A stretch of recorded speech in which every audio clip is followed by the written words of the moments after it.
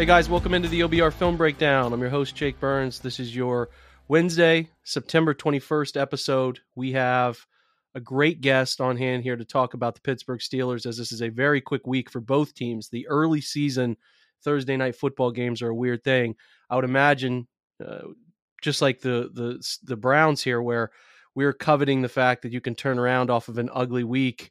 The Steelers are feeling the same way, wipe away a home loss in the home opener and try to change the course of the early part of your season. And the rest of the AFC North is sort of feeling it too, right? 0-2 Bengals coming off a Super Bowl run, and everybody else sitting at 1-1, and two of those teams blew pretty healthy leads. And this is a springboard, right? If you come into this Thursday night game and you don't play well and you lose it and you fall back behind in the division, it's not what you want early portion of the season. So this is a really important game for both sides. We've covered the Browns this week about what happened Sunday. You can check out those podcasts, the comprehensive breakdown posted yesterday.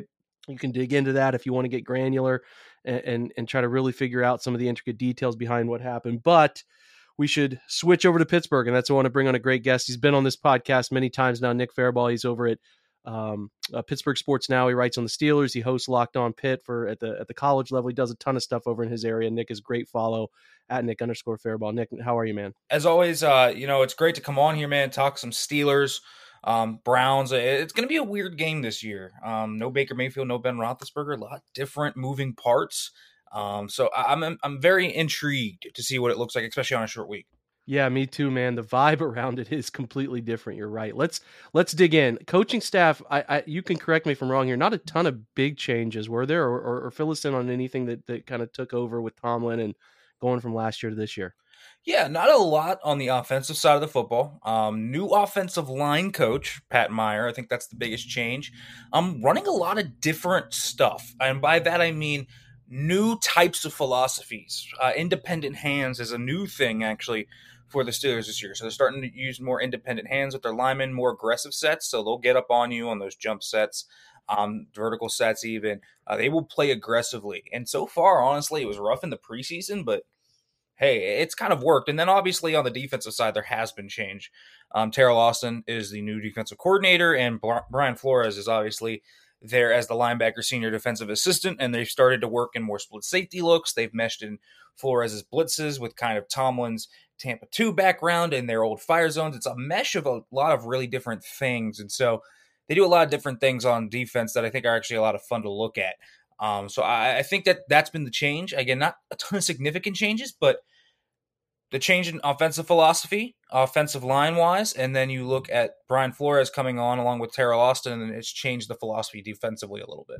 So, okay, good stuff. There's some changes. Defense, we'll dig in. Well, let's go to there. Let's go there first. Kind of switch it up. We always go offense first. We'll switch it up and talk about the defensive changes. Well, there's some familiar names. You know, Cam Hayward's still around. We know Larry Ogunjobi ended up landing there, and Larry's put together some good tape last year. This year, talk about the box, because it's an interesting. There's familiar names. I mean, Devin Bush is still around, and Tyson Alualu that have been in this battle for a while. Obviously, Alex Highsmith still around and making a name for himself. We know TJ Watt is going to miss this one. He's on the IR for a little while here. So what's the vibe around the defense, especially the guys up front, addition of Miles Jack, the box where they've struggled. I think it's fair to say that they've struggled at the linebacker position, probably trying to find some value there, but is the pass rush as daunting as it's ever been as a team that, pushes toward the top of the league in sacks every single year? Yeah, I think losing TJ Watt is just huge, and that's obviously true. Maybe the best edge in the NFL depends really between him and Myles Garrett. Those guys are 1 and 2 with each other, but he has such a big effect on what offensives do against the Steelers. So when you take him out of the equation, well, then you start sliding towards Cam Hayward, and then Cam Hayward has to take on that burden. And so And then Cam Hayward doesn't play as much as TJ Watt does. TJ Watt will play 90% of the snaps. Hayward more 75%. And so when he's out, then they slide to Highsmith. And then you kind of get a bowling effect where the Steelers have a tougher time winning with 4. And it's not because they don't have the talent. Alex Highsmith, Malik Reed, Tyson Alualu, you have Larry Ogunjobi, and you have Cam Hayward. Those are a good 5 up front if they wanted to, a core 5 if they will. But they have trouble because the protections are just easier to beat at that point when you cannot get TJ Watt to magnetize a whole side of the line because of who he is. And so that is the thing I look at the most. And this is a good defensive line, and they still look good. They still played well against New England. New England kind of has an offense that is built to beat blitzing, and is built to beat pass rushes. Even if they had TJ Watt in that game, they probably have a sack or two. I don't think they get many sacks in that game, just because that offense is designed to keep Mac Jones clean for the most part. So I look at Alex Highsmith taking a second year. After the second year, he's taking the second to third year leap. He looks much better this year. Just looks like the game has slowed down for him. He kind of understands what tackles are trying to do, and he knows when to rip out his ghost move, his spin, his bull rush. He's added more power to his game. He looks better. He's a much better run defender than he was last year as well. I think that's been a big thing for him. Cam Hayward is good as ever. You know who Larry Ogunjobi is.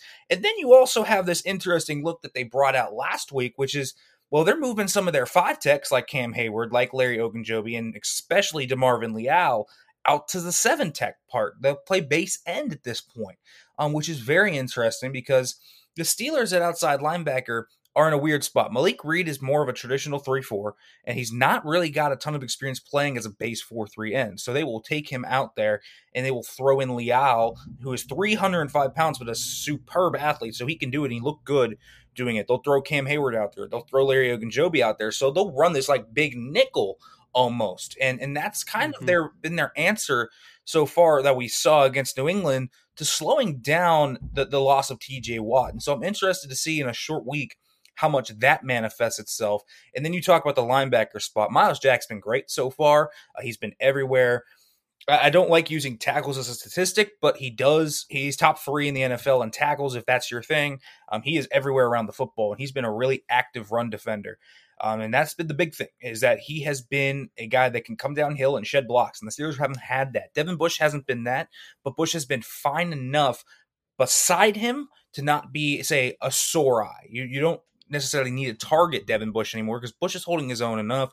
And then you have Robert Spillane, who's been fine enough. They're not getting elite play out of that linebacker spot, but they have a clear leader there now with Miles Jack, and they're getting average play, which is I think what they wanted and what they need this year as they transition potentially into a post Devin Bush era after 2022 with Miles Jack and whoever would be beside him. It's still a really good front 70 without TJ Watt, obviously not as dangerous as it would be, and so they're trying some new things.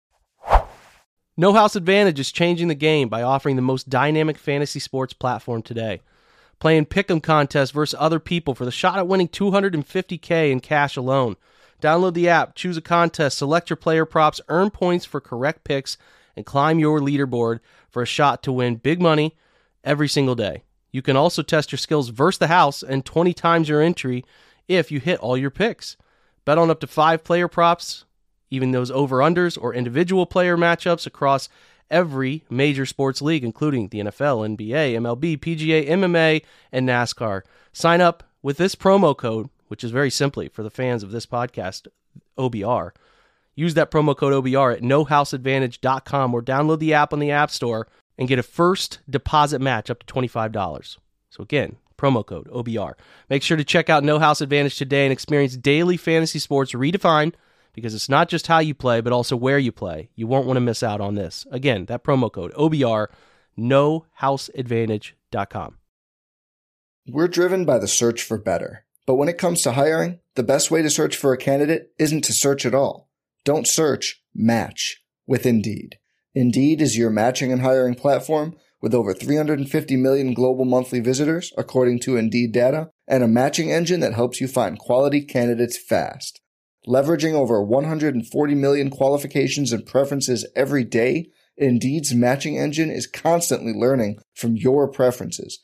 Join more than 3.5 million businesses worldwide that use Indeed to hire great talent fast. And listeners of this show will get a $75 sponsored job credit to get your jobs more visibility at Indeed.com/Blue Wire. Just go to Indeed.com/Blue Wire right now and support our show by saying you heard about Indeed on this podcast. Indeed.com/Blue Wire. Terms and conditions apply. Need to hire? You need Indeed. Yeah, the new things is something, any team's going to deal with injuries throughout the year. It's tough. Cleveland has been very fortunate here. A major knocking on wood for their situation with Myles Garrett. They did lose Jadeveon Clowney for this game, but you have to change so many things about how you go about it, because you can't one guy replace. So you're looking at a bunch of different front usages, alignment usages. How are we going to put guys on the field who can do the things he can do? Because you can't get it all in one. So you're looking at several bodies. So that's great insight from Nick on that. So switching to the defensive back group collectively, I mean, there are names that have been here for a while, Terrell Edmonds and Minka, and we know those guys. And some of those others now are getting their chance to shine, Arthur Millette and Cameron Sutton. Like, it's not a well-known secondary across the league, but I think in a defense that has found a way over the years, I think this group is still good enough. And I'm sure you would agree that they played pretty strong football to start the season. I mean, you didn't pick them up, but I think they got 4 picks off Joe the first week. So, they're doing their thing. And it's like, I think people sleep a little bit on this secondary is my overall point, Nick. Am I right about that? Or do you think they're about accurately described? I think they're a pretty good secondary, and I thought they played really well against New England. I know the stat sheet isn't super kind to them. Mac Jones passed for a lot of gross yardage and all that, but they made a lot of good plays in that game, and they really held up on a pass rush that didn't get home as much. I thought this secondary played an extremely good game, forced a lot of punts, and to be quite honest, if Gunnar Olszewski does not muff a punt, they win that game because the secondary has played really well. And you talked about Minkah Fitzpatrick. This guy is just a game changer on every level. He can play really wherever you want him to do. Overhang, slot, free safety, center field, robber role, strong safety. He does it all.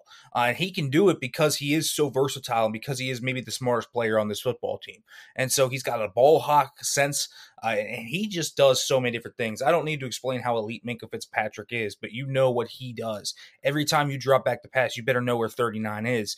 Otherwise, you're going to get picked off. And Joe Burrow and Mac Jones have both been very attested to that, as Minkah has 2 picks through 2 games thus far. So that is a big thing for the Steelers. Even without TJ Watt, they still have Minkah Fitzpatrick. And so they're able to do a lot of different things on the back end. And then Terrell Edmonds is kind of meshed in with that and what he's able to do, because Edmonds has grown into, in my opinion, one of the better tight end erasers in this league. And I'm very excited to see what he does against David Njoku, because I think that's going to be a very underrated matchup in this game. When you look at how tight end heavy Cleveland can get, I think Terrell Edmonds is going to be a big part of this game plan. He's been really good thus far this year. He's versatile. He'll play single high. He'll play in the box. He'll do a ton of different things. Terrell Edmonds has been a key part of this glue. If Minkah Fitzpatrick is the head of this table, he's right below him. He's the right-hand man. And then you talk about the corners. The corners aren't flashy, right? They aren't. Ahkello Witherspoon's probably the corner one. He struggled thus far, although his 2 matchups, Jamar Chase obviously is a tough draw, and he looked a little off against Jamar Chase, and then he got mossed by Nelson Aguilar. So I think he needs to bounce back a little bit. I think that's the one eyesore thus far has been Ahkello Witherspoon. It's kind of up and down play, but I think Levi Wallace has come in and given them quality snaps. I think Cam Sutton has proven to be quality as well. Arthur Maulet's grown into a really good blitzer, and then they have Trey Norwood too in his second year as that dime backer who can move around and play slot, free safety, outside corner. He's done all 3 of those thus far this year. So it's a versatile secondary that allows them to switch around what they do and disguise a lot of things, which I think is really actually going to help them in the absence of TJ Watt. They'll lean on that versatility for their secondary players to be able to do whatever they want on the back end and try to confuse these quarterbacks. And I think, they got to Mac Jones a little bit. Mac Jones didn't look comfortable, and that's hard to do because Mac Jones is a guy that's very smart, very football smart, and the Steelers kind of confused him a good bit of the time.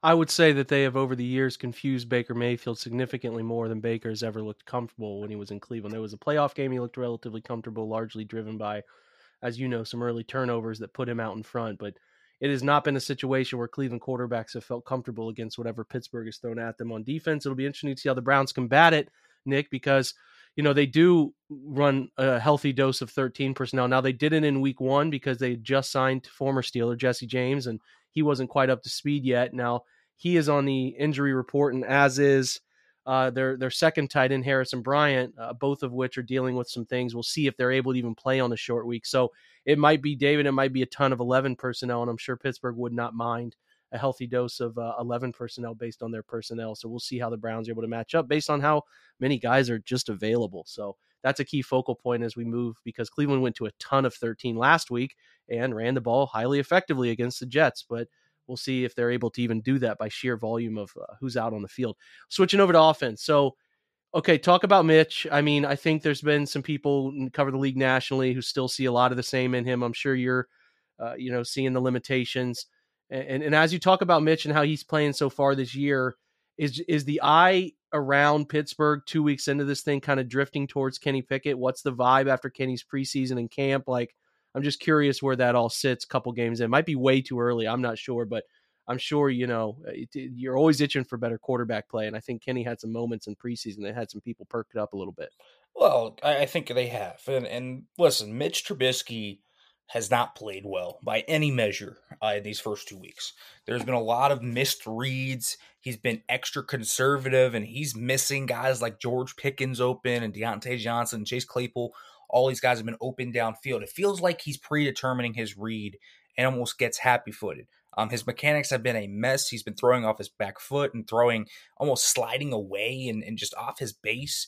He doesn't look comfortable. He's throwing a beat late, not throwing with anticipation. He hasn't been able to go out of the pocket, and even with opportunities when he has had open green grass, he's decided not to take it. I don't know what that is up with. He just doesn't look comfortable meshing in this offense yet. And so, yes, the calls for Kenny Pickett are there because Kenny Pickett looked methodical in the preseason. He looked calm.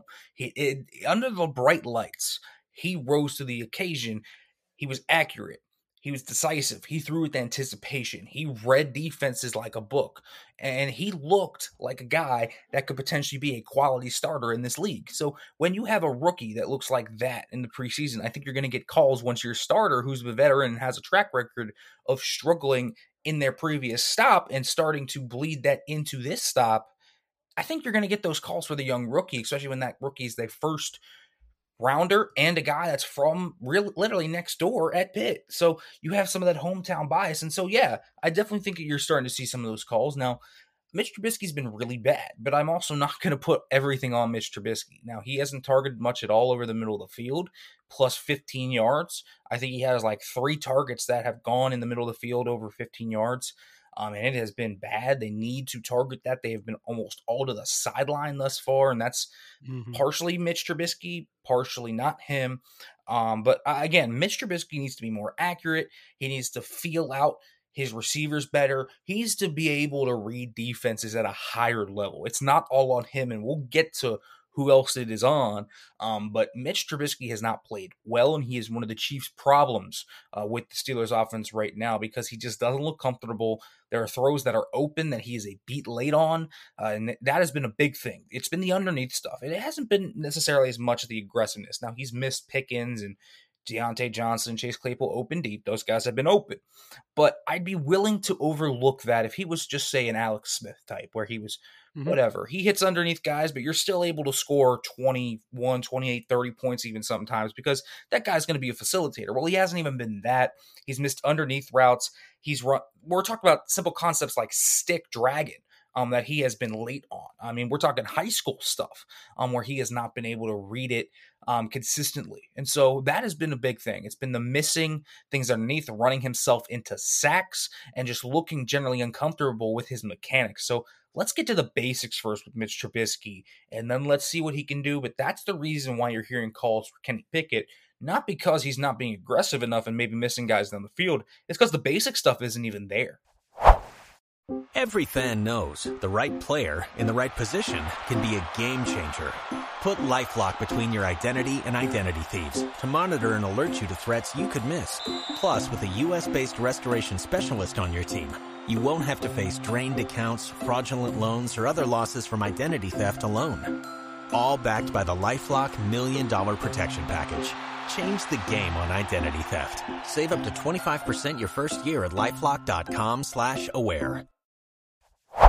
I will say that sounds very similar to everything I've ever heard about Mitch Trubisky. So we'll see if he's able to overcome and put together a good game near his hometown up in Cleveland on Thursday night. But yeah, it sounds like he's still the same guy. He's got to see it open. He's late. He doesn't, he doesn't always believe in throwing with anticipation and accuracy issues and missing people. And listen, you're dealing with that in Cleveland sometimes too. These are not starters. They're stopgap types, and Jacoby's in the same realm, and it's just who plays better on any given night. So we'll have to see which which scheme helps out. Najee Harris a little beat up, I think, from everything I've gathered. How's he playing to start the year? Who gets the carries when he's, feeling it a little bit? Yeah, man, Najee doesn't look good, which is the big surprising thing. Now, I want to say this. He's the furthest thing from the problem with this offense. But he has not played well. He's not seeing holes very well. I think he does have a little bit of PTSD from last year, where the offensive line gave him nothing. He had to create everything himself, but now they're actually creating some holes, which has been a surprise, but there has been legitimate holes for him to run through, and he's missing them. He's bouncing it outside because he's such a gifted lateral athlete, and I say this a lot to people who ask me, what do you mean when he has vision issues or decision-making issues? And I say, he's a gifted lateral athlete, one of the most gifted lateral athletes in the NFL at that running back position, so he's going to want to go laterally because he did it at Alabama and he did it to success, so he's going to have to learn to run efficiently in between the tackles. Now, as a receiver, he's been great. He's missed some blocking assignments. He just looks like he's overthinking things. And so Najee Harris needs to just ramp things back. I think he feels like he has to make the big play because no one else has right now. You have a struggling quarterback. The offensive coordinator has a disconnect with the quarterback and the rest of the offense, and you kind of feel that. So I think Najee Harris feels like he has to play hero ball. As a receiver, he's done a great job. As a runner, though, he just needs to trust his offensive line and hit the hole properly. I think that's what he's got to do. He's got to rein it in, go back to the basics, and do all of that. Now, when he's not playing, it's been Jaylen Warren. And this has been a revelation. A UDFA out of Oklahoma State. He came into training camp and was awesome. I mean, to say the least, this guy, when they put on the pads on the first day, was running over defenders, was blowing up guys in pass protection. He looks like a Doug Martin-ish type player. I mean, we're talking 5'8", 215, rocked up, hard to bring down, a guy that just plays with reckless abandonment. He is a fun football player. He's an all-around back that can catch the football, a really good pass protector, a guy that's shifty enough on a one-cut basis to make things happen. So when he gets into the hole, you're going to need to match his energy. You're going to need to match that energy to be physical. And he doesn't care. He'll hit the first hole he sees and go. And he'll fall forward for seems like 4 or 5 yards every time. He makes the most of it. So we've seen Jaylen Warren eating Najee Harris' snap share because Najee Harris last year had a snap share of over 85%. That's down to 75% now because Jaylen Warren has stolen about a quarter of those carries.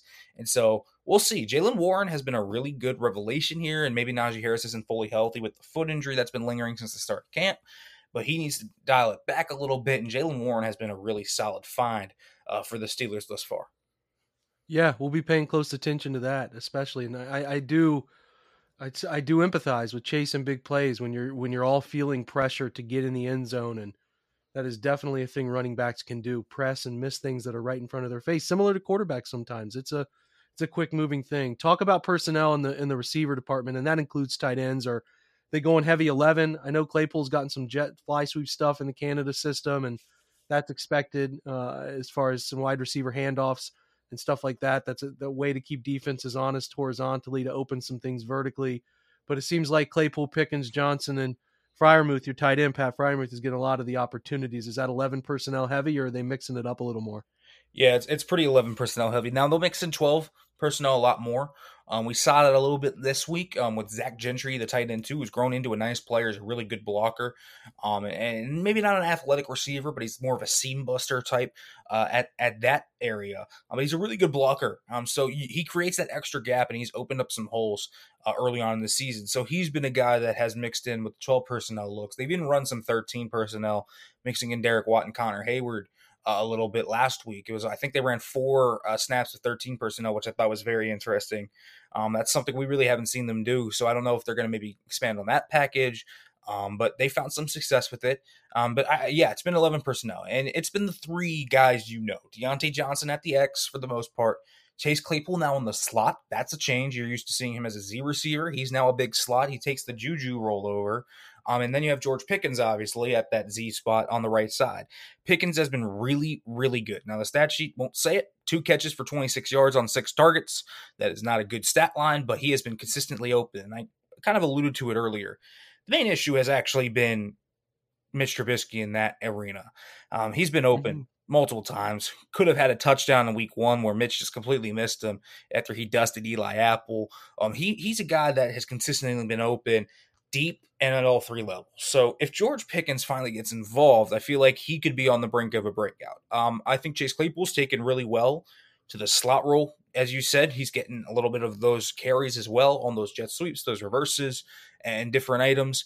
He's been a guy that has run a pretty expansive route tree out of that slot, but hasn't run anything deep yet, vertical. I wonder when we're going to start to see that, because he's a 6'4" guy that runs a 4.42. You would expect to see them run some vertical stuff, or at least over routes. We haven't seen that a ton from Claypool just yet.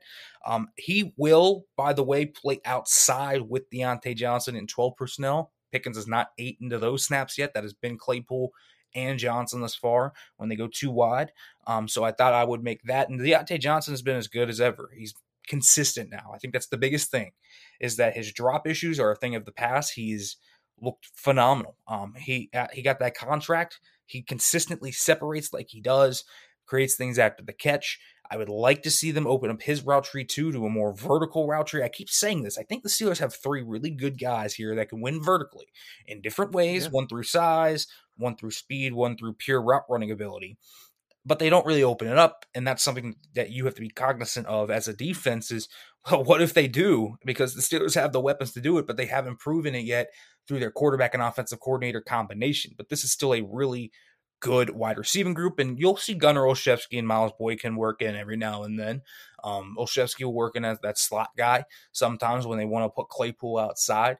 And then you see Miles Boykin sometimes taking over some of those snaps for Pickens, as well as maybe a more of a bigger guy that is more of a vet and maybe as much as of a blocker as well. They can pull out Deontay Johnson sometimes and bring in Boykin and run kind of their blocking set with Boykin, Claypool, and Pickens, and that'll be their run signal, essentially, if you will.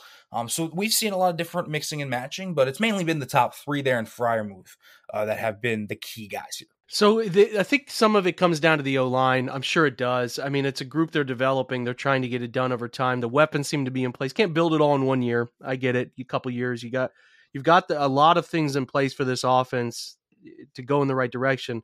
I'm sure you can attest it's just figuring out the O-line. Dan Moore, Kevin Dotson, Mason Cole, James Daniels, Chuck Okorafor are kind of the listed guy. Are those the guys that are seeing the time? Is Kendrick Green seeing time? Like, give us the rundown of these guys and how they're playing, because I think, collectively league-wide, it's a perceived weakness, and I didn't know if it's sort of rearing itself through this start of the year. I'll tell you this. They've been a pleasant surprise. I'm not going to act like they've been great. They played Cleveland tough last year, that's for sure. They played well in those games.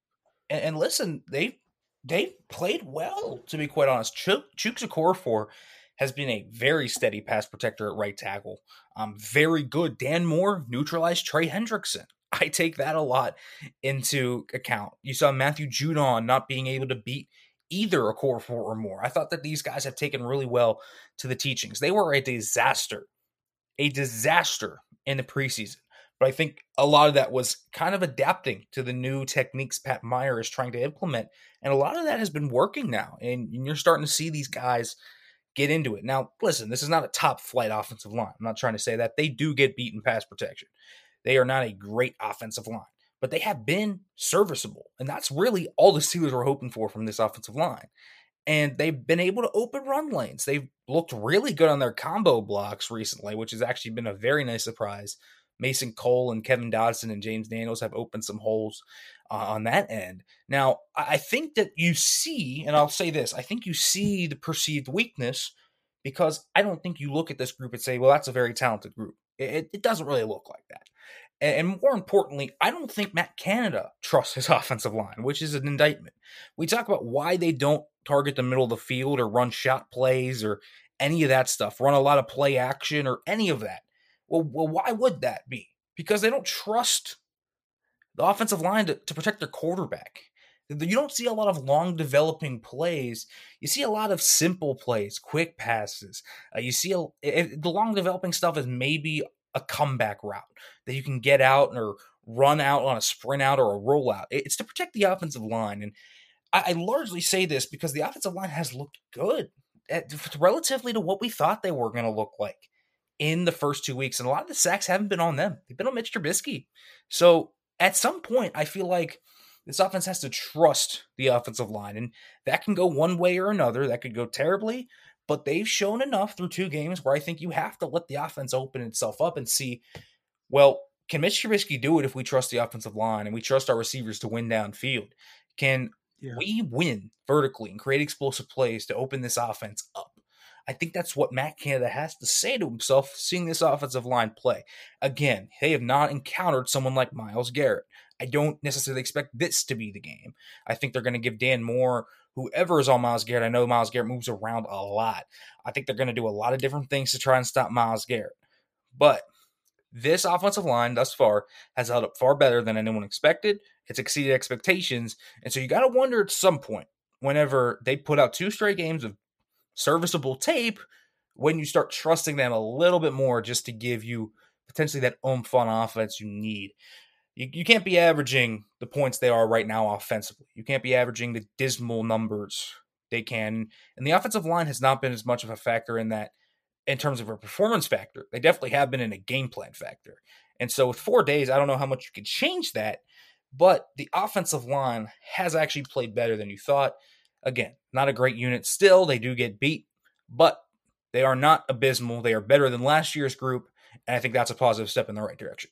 It is, and it's going to be really interesting, Nick, to follow.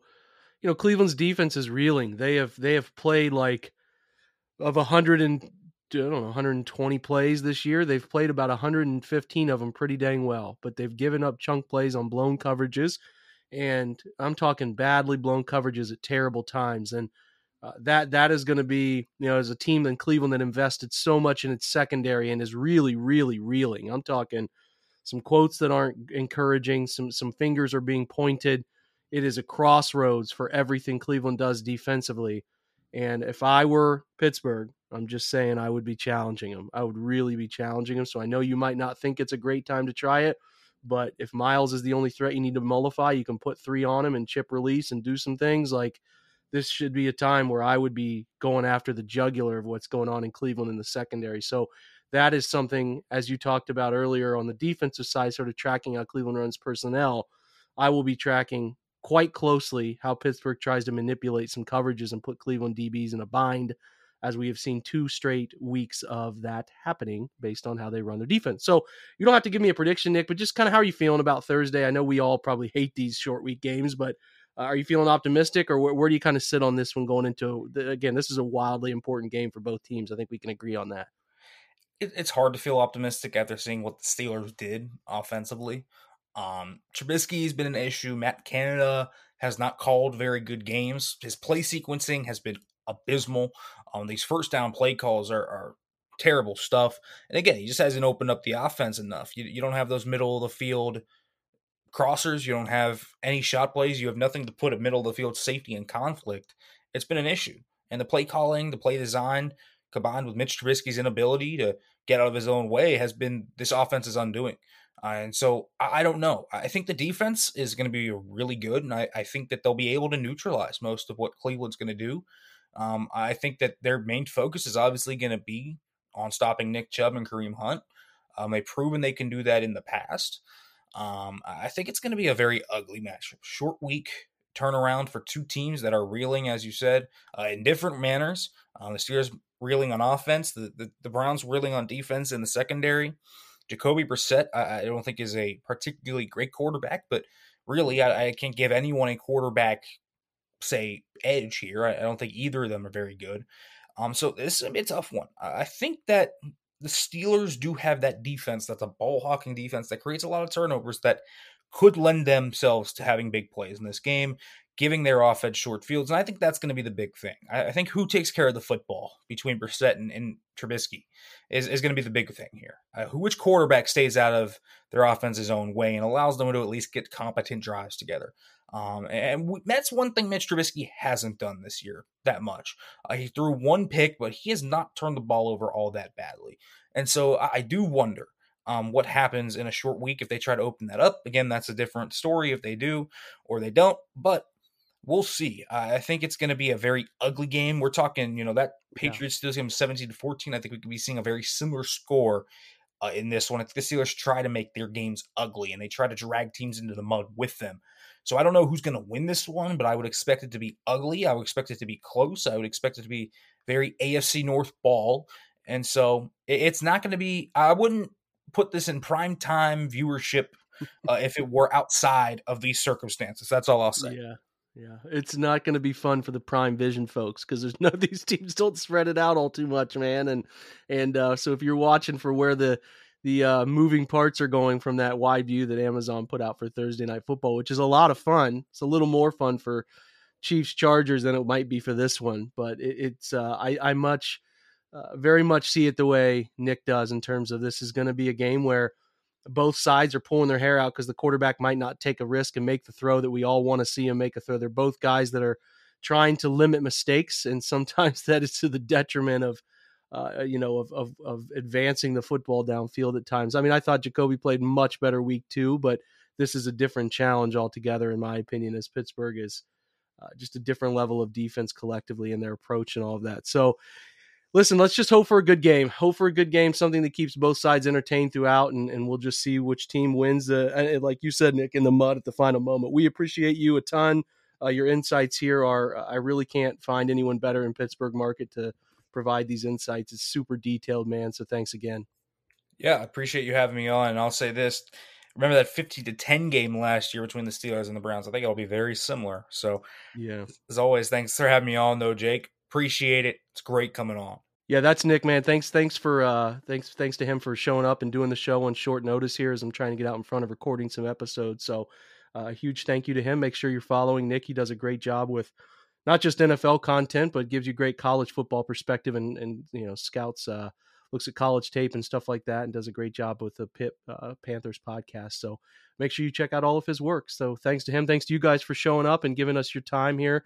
Over at the OBR, whether that's through the podcast, Twitch, or the website. Again, I always appreciate you guys very much. Have a great day. We'll be back tomorrow with your Game Day Morning podcast. Check that out with me and Brad Ward. We'll be there. We'll be live. We'll be out around midnight for your pleasure of viewing, as it's a night game, so you got a lot of time to listen to that one. Thanks again for stopping by, guys. Thanks to Nick. Appreciate you, and go Browns.